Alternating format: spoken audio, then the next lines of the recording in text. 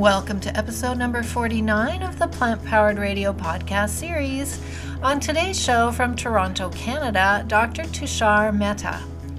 Dr. Tushar Mehta practices family, emergency, and addiction medicine in Toronto. He does volunteer medical work in India and Haiti, and he's co-founder of plantbaseddata.org, which is an online database collection of academic and institutional literature regarding the impacts of a plant-based lifestyle on health, environment, food security, and including the role of animal agriculture in creating pandemics. And thank you so much for taking the time today, Dr. Mehta. My pleasure. Nice to be here. Absolutely. So I always like to know about people's vegan journey. How did you find this path, or were you raised this way? I do come from a culture where people are traditionally vegetarian, but I was brought up in the West and was not vegetarian. And maybe around the age of 15, 16, I started to get interested. But before that, my interest was really generated by traveling to India as a child and seeing a lot of poverty. Poverty that was so terrible that it really shocked me as a child. And I became very interested in social justice issues. So that's where it all began.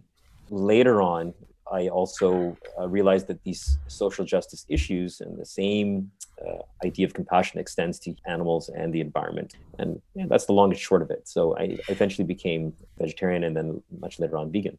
So that connection between the suffering of humans and the suffering of animals, was that just a natural kind of evolution, or was it inspired by something that you read or saw? Or?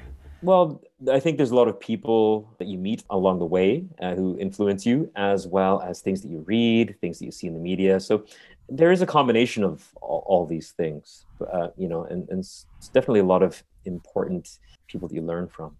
That's really good to know, because I think as vegans we try to help others find that path, and we're never really sure the impact we have. But it's nice to know that at some point a word or a comment or just the way we are in the world might have influence on other people, right? So. Definitely. For me, it wasn't like a single thing that was a transition point, but the accumulation of many things over time.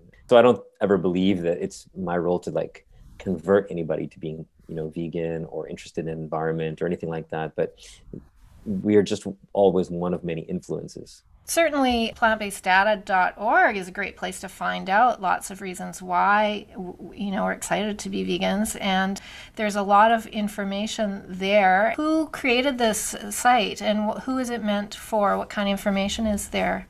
Yeah, so plant-based data is not necessarily about veganism per se.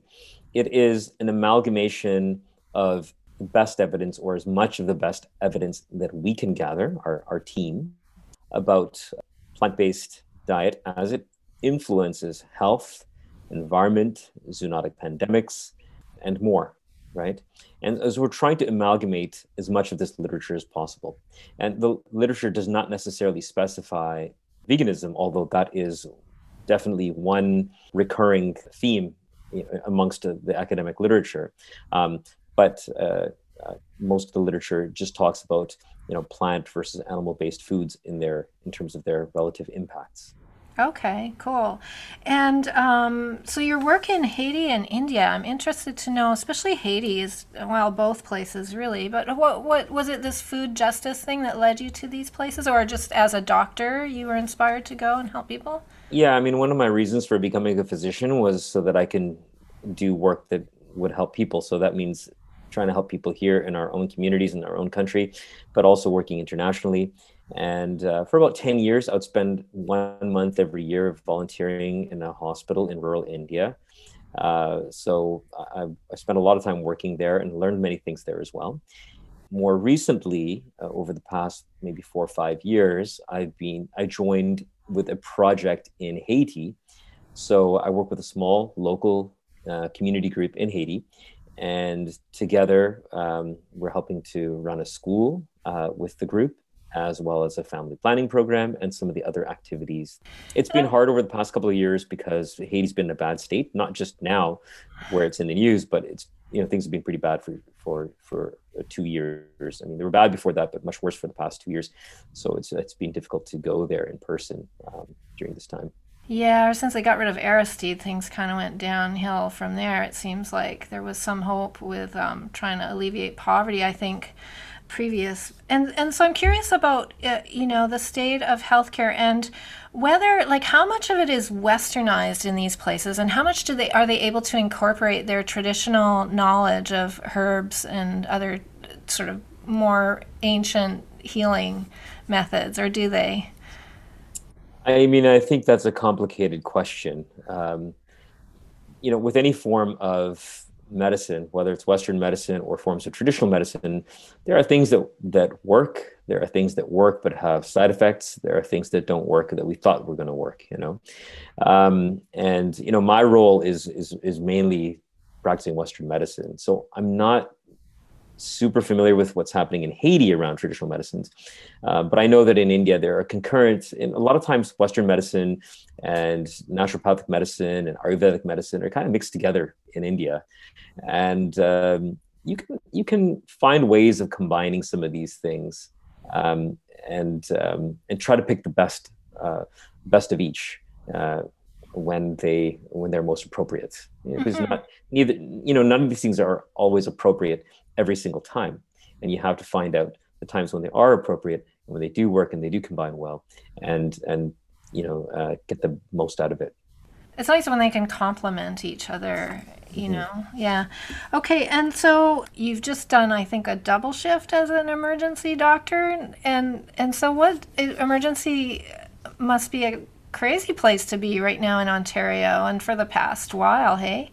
It wasn't a double shift. It was just a shift that was the evening and then went quite late overnight. But yeah, emergency medicine is always a challenge. And one of the fortunate things is that there's many fortunate things about it, is that the two hospitals where I work, there's a great, great team of doctors and nurses and other health professionals, right down to the technicians who work there, people who draw blood, do ECGs, and the clerks that we work with.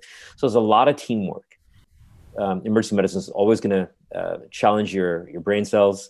It's going to make you work better as a team player. And being a physician and being involved in emergency medicine just brings you down to earth. And it also challenges you to be very evidence based. So it's good training to be able to look at studies and evaluate them for their scientific merit and to interpret scientific studies really well. So the work that I do and the training that I have very much helps me interpret the science with regards to plant-based diet, environment, health, and other things too. So it's a good background to help educate other people about the scientific literature. Okay. And also, before we leave your background, you mentioned that you have had experience as part of the Sea Shepherd team as well. That's right. In 2012, 2013, I was one of the crew in Operation Zero Tolerance. It's one of the missions where Sea Shepherd annually was going to the Southern Ocean, to the Antarctic waters, and trying to interfere and essentially stop the Japanese whaling fleet from killing whales every single year. And it was a great experience. I played a small role. I was a medical officer and one of the quartermasters on the ships there. I spent time with Paul Watson on the ship as well, and learned a lot. Spent the time that I had at sea to learn a lot of things about environmental issues while I was there. I did a lot of reading. You have a lot of time to do a lot of reading when you're out there. Paul's quite a guy. Hey, I mean, he's one of the great Canadian heroes, really. And is the sea, do you get the sense that that's just where he's meant to be when he's on those ships? I think that is a very natural place for him to be. He's an incredible human being, brilliant mind, great leader, and committed individual. I think he's one of the most important people in modern history, and yeah, yeah, and a fantastic person. He really cares about everybody on the ships, and he's thinking all the time. He's a very, very deep thinker as well as a person who acts on his beliefs. I love that all the ships are vegan. The cooking is all vegan, right?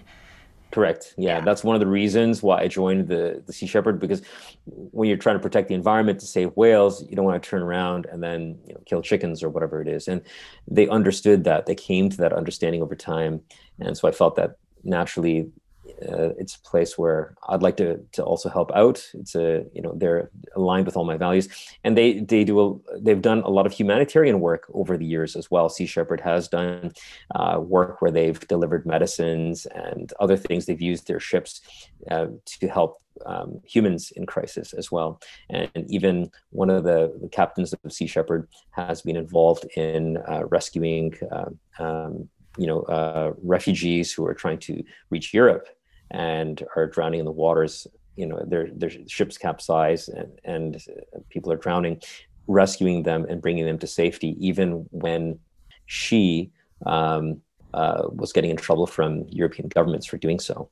And so again, there's a nexus there of compassion towards the environment, animals, and humans all in one. Cool. Yeah, they're a great organization. Okay, let's talk about what's going on in the world. When you first heard about the coronavirus and the chance of a pandemic, what was your reaction? Were you surprised at this? Oh my gosh, how could we possibly have a pandemic? Or was this something on your radar already? It is something that was on my radar because I've been practicing for a while, and I was a physician during the initial SARS 2002 outbreak. And at that time, the predominating evidence is that this was a zoonotic disease that came about because we were breeding animals and concentrating animals, and most likely in this case, civet cats was an intermediate host, where collecting these animals also led to viral transmission amongst animals and amplification of the amount of viruses that existed, because you have many, many animals existed. There's a high viral burden amongst the animals, which means you have more opportunities for mutations, because the more viruses are, the more mutations you get. And then some of those mutations come out and become a zoonotic disease that impacts humans. Okay. So that's what happened in SARS 2002. So there was that. Okay, and sorry, just for people, because there's all this talk about the source and the manufacturing of the virus, but did it come out of thin air? I mean, is that a possibility that some wizard scientist in a lab actually created this thing, or where initially do these viruses come from? So the predominating science right now, okay, and there's very, very accepted science that most viruses, most zoonotic diseases that are affecting humans right now, at least the emerging new ones that come and infect humans, they originate in animals. There are thousands of species of animals, and there are viruses which reside within these animals, okay, in their natural populations. Now, most of the time, viruses within animal populations are stable. Okay, if you have some ducks that exist in certain environments, they have influenza virus. So waterfowl are the original hosts of the influenza virus. Okay, now it's a gastrointestinal virus for these animals, and it's generally in balance with the population of ducks. The virus doesn't really hurt them, and they kind of live in harmony with each other. Because if the virus was to mutate into a dangerous strain and then kill off the family of ducks within which a virus resided, then that would be the end of the virus too. Okay, so evolutionarily, the virus doesn't want to kill its host, because if it's kill its host, it also ceases to exist. So natural selection favors the virus that has stability within the host population, and that's the same for most animals throughout nature. There are exceptions. There may always be a mutation that harms the host, but in most cases, it'll kill off some of those host animals, and it will also die out itself, right? And the vast majority of viruses within nature are stable within their hosts. Now, humans change this picture. First of all, we collect animals in very, very high numbers and aggregate them together. Now, that may be through traditional farming, where now you have a farm with many different animals together that wouldn't naturally be together and in high numbers. It may be even more so in the setting of factory farming, where you have thousands, hundreds of thousands, sometimes millions of animals on a single farm, or in this situation of bushmeat trade and wet market, where we're having this very high rate of capture, collection, and then eventually, sale of the animals, butchered animals or live animals, whatever, through wet markets. That we've talked about in Asia, that's it's in the media regarding COVID-19, but also in other countries too, including our own countries. And so we aggregate these animals together. So now you have, let's say, a virus that is normally benign, but if you have dangerous mutations of the virus that can make the animal sick and may kill the animal or harm the animal, no problem. The virus may actually have a higher chance, those mutations may actually have a higher chance of surviving and spreading, because you have all these animals crammed together. One animal dies, but you infect 10 others. It's not like you just eliminate your host and then you end yourself. You're in very, very crowded situations with high numbers of animals, and you can just keep spreading and spreading and spreading dangerous mutations. And then you accumulate more and more mutations as there's a high burden of virus amongst these captive animals. These animals are also sick and stressed. They have weakened immune systems, so the viruses transmit even more readily, okay? So this amplification of the number of viruses, the high number of infected animals, an increased number of mutations lead to more and more dangerous variants, which can be dangerous to the animals themselves, because we see amongst farms outbreaks of viruses where you're killing off or making sick entire populations amongst these animal farms, right? And we see that in many cases in different countries, in Asia or here. Sometimes they'll kill millions of chickens because there's some rampant virus going through, and they just have to just kill all these chickens off to try and stop it from spreading. African swine fever, for example, is a virus that's spreading amongst pigs in China and other parts of the world, and it has killed off more than a quarter of the world's pig population, this virus that's spreading around. So these dangerous various mutations may affect animals. Sometimes they may go back and affect animals in nature, because the farmed animals are, in many cases, still in some contact with wild animals. So you may spread these dangerous viruses back to wild animals and kill off and make sick many wild animals. And some variants also come back and affect humans, right? So these high number of mutations lead to some zoonotic disease that affects humans. Okay, and so that's sort of the mechanism that humans collect together animals and have this process, which doesn't exist in the natural world.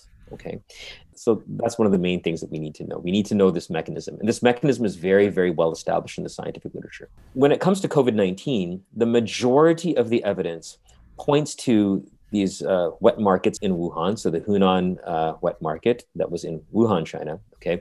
And many, many infected animals with coronavirus amongst this, in this wet market. There were snakes, there were pangolins, and there were other animals that were infected. But the pangolins had variants of coronavirus that was most closely resembled the type of coronavirus that caused COVID-19 amongst humans. Okay, so the majority of the evidence really points to this wet market origin of the virus, and it doesn't just come out of thin air. It's these coronaviruses exist in nature. They exist amongst these animals. They exist amongst bats as well, and so the animal in nature may get the virus from a bat, but what more likely happens is that when you have these huge warehouses of animals, bats like to come in there too. When they see these big warehouses, those are kind of like caves, and they simulate places that bats would also like. And bats may find food there, whether they eat flies or whatever. And then bats poop and they urinate and they spread their viruses and their secretions amongst the animals in those wet markets as well. And that starts a chain of transmission within these wet markets.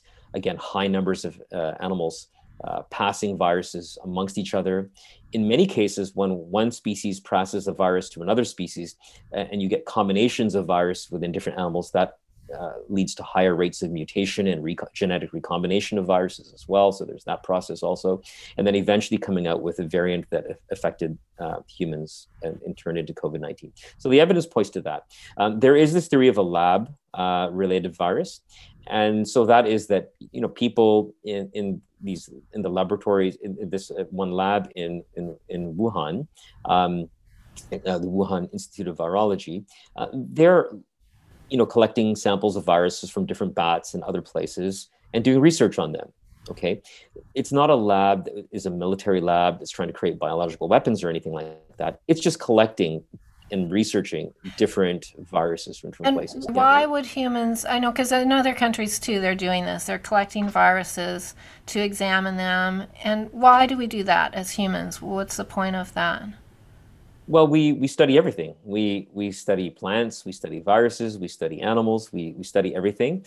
Okay. But also there's an interest that, these things cause human disease. So we want to know more about what their genetics are. We want to know what properties they have, what animals they live amongst, what variants exist, how fast do they mutate. So they may not have any intention in doing any harm. They may fully have intention to help humans by understanding these viruses better. And so that's probably their aim. But maybe one of the viruses they collected somehow escaped from the lab. For example, a researcher getting sick may get sick from a virus that they are studying and then spread it amongst other humans, right? That is a possibility. And the wet market may still play a role, because let's say a lab researcher gets sick and then goes to the wet market and makes an animal sick or some people sick in the wet market, and they spread it to animals. And then there's further mutation and spread amongst the animals, which eventually comes back to humans. So that is one of the mechanisms that people say could occur with a lab leak. There could be a lab leak, which then gets to the wet market. And then the animals in the wet market further amplify and cause further mutations to the virus, which then comes back into humans that are at the wet market and then continues to infect people around the world. So even if there was a lab leak, the wet market may play a role in further mutations, amplifications, and spread of a more dangerous variant. However, there's no good evidence of this, because that lab is not some kind of a secret lab. It's a lab that publishes its results and talks about the research that it's doing. And the types of coronavirus that were studied in the Wuhan lab, according to one of the most important papers that are on the subject, is that the genetic typing of the coronavirus varieties that were being studied at the lab were very different than COVID-19 coronavirus.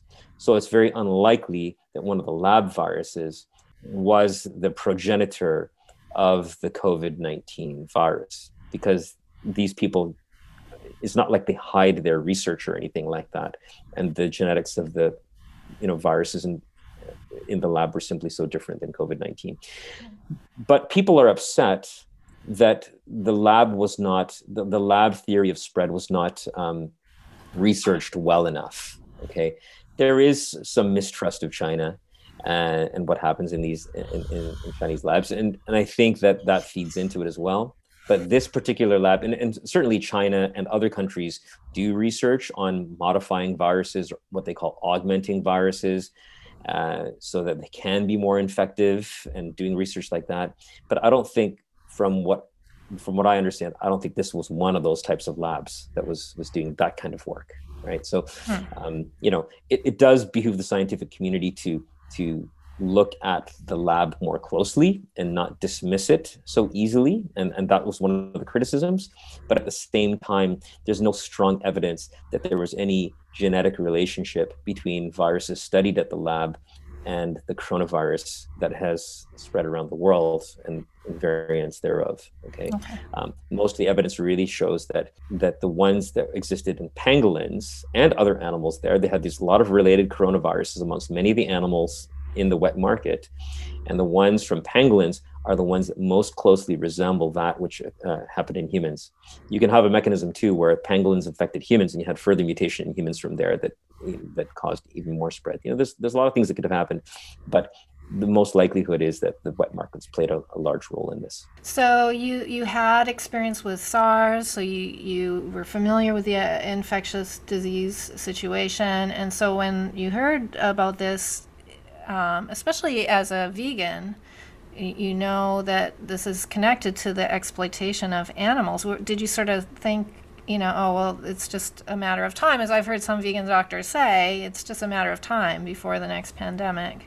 I don't think being vegan necessarily affected my thinking about this process, but I do remember when SARS came out in 2002, this was different than anything that we learned about in medical school, right? That you have these human activities which generate viruses amongst animals, and then those animals spread into humans, right? That was the first time I learned about that so much. I probably learned about it somewhat before, but this was like, really living it at the time.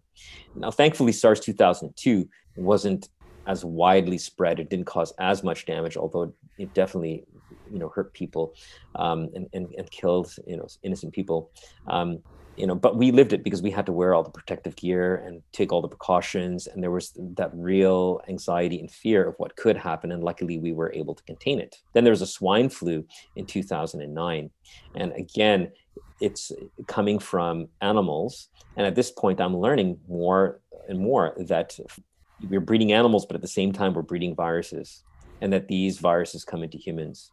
And in fact, annual influenza, people get the flu shot every year to also help protect us from influenza A, which is a zoonosis. Every year, influenza A, there's influenza A and there's B. B mostly circulates just amongst humans, but A comes yearly from animal populations into humans. That annual flu that we're kind of used to, which does kill some people every year, is zoonotic disease. But once in a while, you get a worse variation. That was the 2009 swine flu. And there was a young girl that died in the emergency department where I work. And many people around the world did die from the swine flu. So I'm learning more about this. So then when this happened again in 2019, again, we're not surprised. And one of the important people who turned me on to how prevalent and important the process of zoonotic disease is Dr. Michael Greger, because his videos and his book is very powerful. It's just incredible the references and studies that he's pulled together to amalgamate the research and put it in the form of his books and talks. He's quite a hero, I think, in this field in terms of putting information together and really teaching people about it. So looking at that more closely, I realized that this is not a surprise. This is something that as we breed animals, we're going to breed viruses and other diseases. And in many cases, we're just get continuous risk of getting more zoonosis. And the next pandemic could easily be worse than COVID-19. Right? You could just have properties that cause it to spread faster or have a higher mortality rate or both. And you can have, double the number of deaths. You can have 5 or 10 times the number of deaths if things are really bad. That would be very devastating. So then the variants are somehow connected to mink farms, I think. Is it true that somebody gets infected with COVID-19 and then they're at work, perhaps in a mink farm, and then the virus has gone into the mink and mutated and come back? I think is that correct? Or where, and especially the Delta variant, which now is resistant to the what they're calling a vaccine, right? I don't want to get too much into all the different variants because that is something that I've not particularly studied as intensely. But what I do have a lot of good papers about in plant-based data, what we do have is that there's excellent evidence that animals transmit coronavirus amongst themselves in these wet markets or other situations where we bring them together. Variants can affect humans, coming from animals to affect humans. Humans can spread it back to animals. There's plenty of examples where humans have spread it to mink, spread it to other animals as well, like tigers, that are in captivity, etc. So humans spread it back to animals. Again, you can have further mutation of those animals and then reinfect humans. So there is evidence in mink farms that people have spread it to mink, and then other humans have contracted it from mink. Okay, so they've got it back from mink. I don't know if it was a different variant that came back from the mink or just the same coronavirus that went from humans to mink, back to humans, back to other humans. Okay, so this process happens, and it just shows us that breeding billions of animals is a dangerous thing in terms of future pandemics. And in terms of future pandemics, influenza is another big candidate, right? That we can get variants of influenza that can be that can spread very easily, because influenza can have airborne spread, as well as having high pathogenicity, so be very dangerous and make some people very, very sick and cause death amongst. So influenza is another type of virus where we can see a zoonotic spread cause devastation amongst humans in the future. And there's other things too. This African swine fever that is affecting pigs around the world, and especially in China, right? Killing off half the population of pigs in China and more than a quarter of the population of pigs in the world, these farmed pigs. We're talking about hundreds of millions of pigs that are being infected and dying. And it causes a hemorrhagic fever, which means there's bleeding, internal bleeding, and other, similar to what Ebola virus can do, but this is a very different virus than Ebola, but the effects can be similar, right? Now, pigs are very similar to humans. A lot of viruses that can affect one can affect the other. So mutations in this African swine fever could then come back and cause a similar disease in humans, and could be very, very devastating. And there are, again, other viruses as well that can cause these kinds of problems. Historically, we've seen viruses such as measles, which over the centuries has caused literally, tens and hundreds of millions of deaths. Okay, influenza. We've seen smallpox. Smallpox has caused a lot of devastation amongst humans. Again, it's a zoonotic disease that has come from animals. HIV and Ebola are not so much from humans breeding animals or congregating them in high numbers, but it's through the repeated sort of hunting of certain types of animals, especially primates. And and we're hunting millions of these primates. It's not like just some small thing that happens. There's millions and millions of primates that are hunted over the past century. And repeated exposure to simian immunodeficiency virus from these animals, and repeated infections in humans. It's not just a single incident. And then some of those SIV variants becoming very infective in humans, perhaps some further mutation in humans too, but causing HIV type 1 and HIV type 2. Okay, so that's not through collecting them and causing amplification, but through repeated exposure, through a massive bushmeat hunting and repeated exposure of millions of exposures, right? From hunting millions and millions of animals. And then we have these SARS and COVID and swine flu of modern times.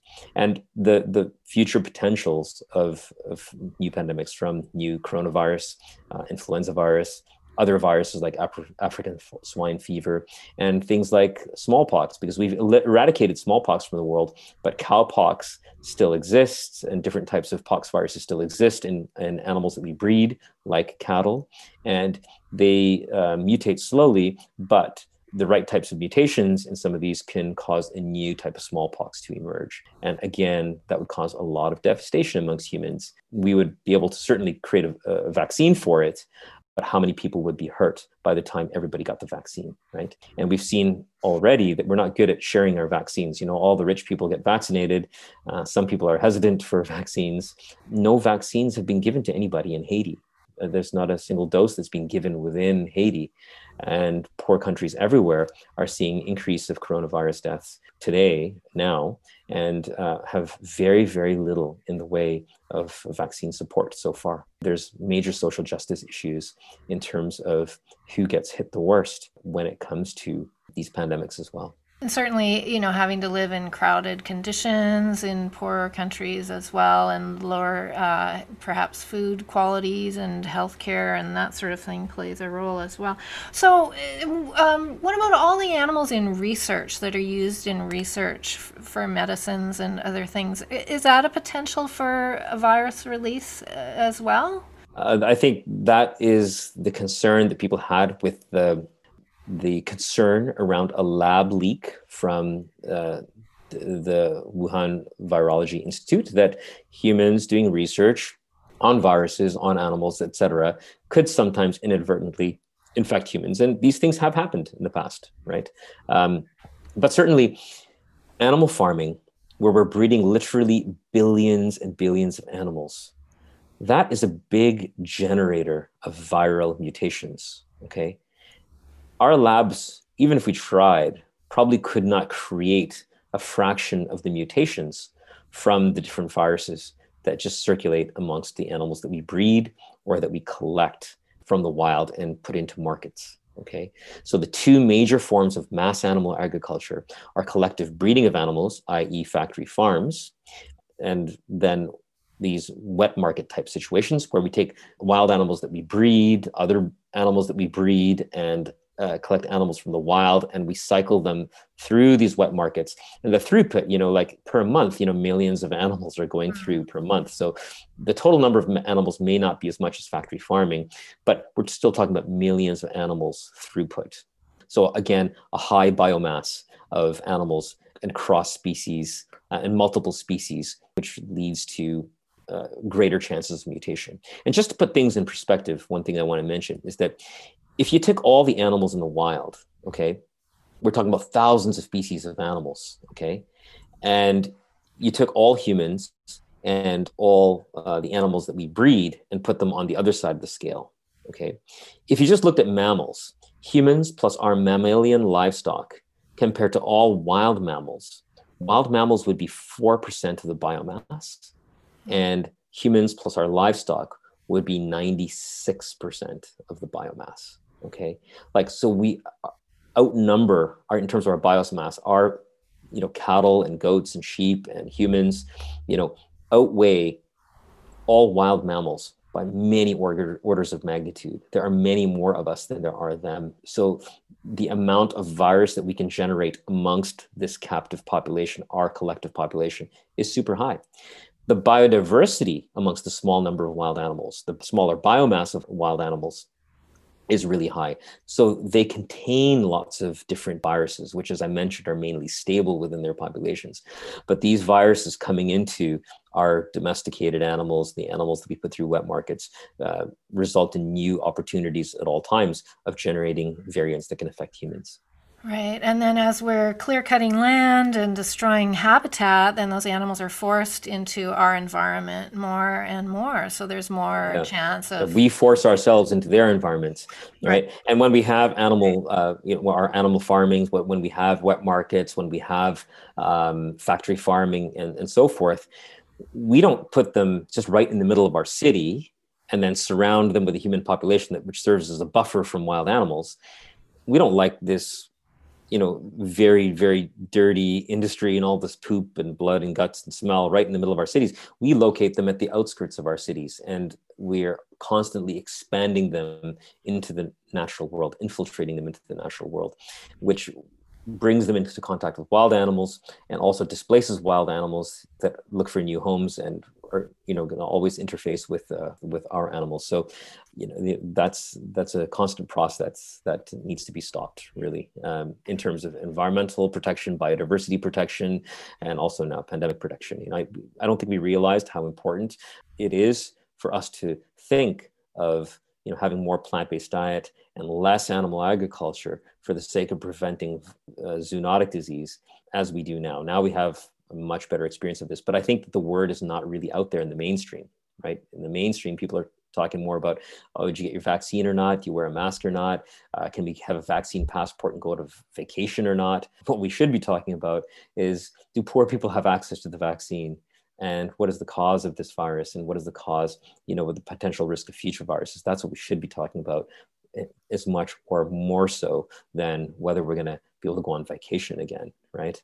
Yeah, and I don't have power to do a lot in my life, but I can distance myself. I can stop supporting the process of animal exploitation by making lifestyle choices that don't involve the consumption of these animals. That's what I can do as an individual. And I think as a group of individuals, as 7 billion individuals, we can't all make that choice, but a lot of us can, and it's important for us to make the right choice. I've curated the health section on plant-based data, and just starting with pandemic, there's a few good papers coming out showing that people who have diabetes, obesity, and chronic diseases, heart disease, etc., when they do get coronavirus, they're more susceptible to severe infections and higher mortality. And we know that these are diseases that can be prevented with a whole food, low fat, good quality plant-based diet. All right. There's also one paper that came out. The title is Diet Quality and Risk of Severity of COVID-19, a Prospective Cohort Study.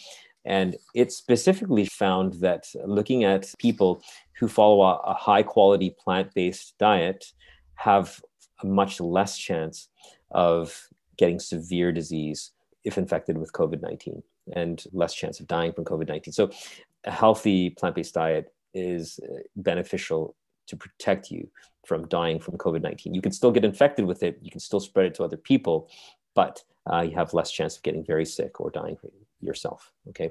So, getting away from COVID-19 and zoonosis, there is very, very good evidence that a healthy, whole food, low fat, plant-based diet, okay, with all the different amazing plant-based food groups and supplementing your B12, doing all the right things, okay, people have less heart disease, less diabetes, less obesity, less blood pressure problems, okay, so all these sort of chronic cardiometabolic diseases. And they also have certain types of cancer that are less in people on a whole food plant-based diet. So prostate cancer, breast cancer, colon cancer, pancreatic cancer, and some others, okay, are decreased. And even more important than these specific diseases is the idea of total mortality. For example, if I have less heart disease, but I have more of other disease and my death rate is just the same, who really cares if I have less heart disease? The most important measure is a decrease in total or all-cause mortality. And there's good evidence that people who consume more plant-based proteins have lower all-cause mortality. And that is one of the key data points that people have to look at. On top of that, it's not just about being vegan or plant-based, okay? It's about being high-quality plant-based, because poor quality plant-based foods are pretty much as bad as animal source foods. Maybe a little bit less bad, but they're bad, okay, relatively speaking. So we want high-quality plant-based foods. So more whole foods, minimally processed foods. So, tofu's okay. It's a little bit of processing, but it's not bad. It's minimally processed, right? Same with soy milk and other things. We want whole grains, whole grains. We want the fruits and vegetables, legumes of all kinds. Soy foods are amazing. Okay. Don't believe these things that soy is bad for you. And fruits, vegetables, nuts, and seeds are excellent. So a really good quality plant-based diet does protect from disease. And definitely there's a lot of environmental protection. We use far, far, far less land. So there's far less deforestation, less greenhouse gas emissions, less water usage, and a far lesser impact on biodiversity. And biodiversity is the most critical point, because we are killing off biodiversity worldwide. So there's great literature about this on plant-based data. I have a lecture there that, and Nicholas, my partner in the project, also has a lecture there regarding environmental impacts of animal agriculture. So these are points that I hope that people take home, and we can always do another session to delve into the literature around this. There's so much, right? Yeah, thank you so much. Is there anything that you want to say, Tushar, before we go? No, just thanks for what you're doing. And, I encourage people to come and visit Plant-Based Data and share it with your friends. Now, it's a bit of a nerdy website, okay? You're going to see a lot of studies and academic literature, and it might make your head spin a little bit. Come to Plant-Based Data. Maybe, depending on what you're doing, start with our lectures. We have some videos, lectures, and podcasts there. I give a podcast on pandemics where I'm more comprehensive and a little bit more point-by-point, step-by-step explanation compared to what we're able to do here, because here we're more of a general discussion, and some other talks there. There's our summaries of key articles. I encourage everybody to click on our summaries of key articles and just scroll through, because you'll see articles that we've summarized. And as you scroll through, you'll see the breadth of the literature regarding health, environment, and pandemics and so forth, economics. And then if you're an academic person, a teacher, a journalist, activist, or whoever, go into our libraries and see the collection of papers that we have there. But start with our talks and start with our summaries. Okay, that's a good place for people to start. Right. Thank you so much. And take good care of yourself, okay? You too. And thanks to all the listeners out there. Hope everybody got something out of it. Our guest today was Dr. Tushar Mehta. You can find more Plant Powered Radio by visiting us on YouTube and by subscribing to this podcast for regular updates. We also air Tuesdays 11 till noon Pacific Time on commercial-free radio at cfuv.ca. Please continue to be safe and considerate towards all species, and thanks so much for listening.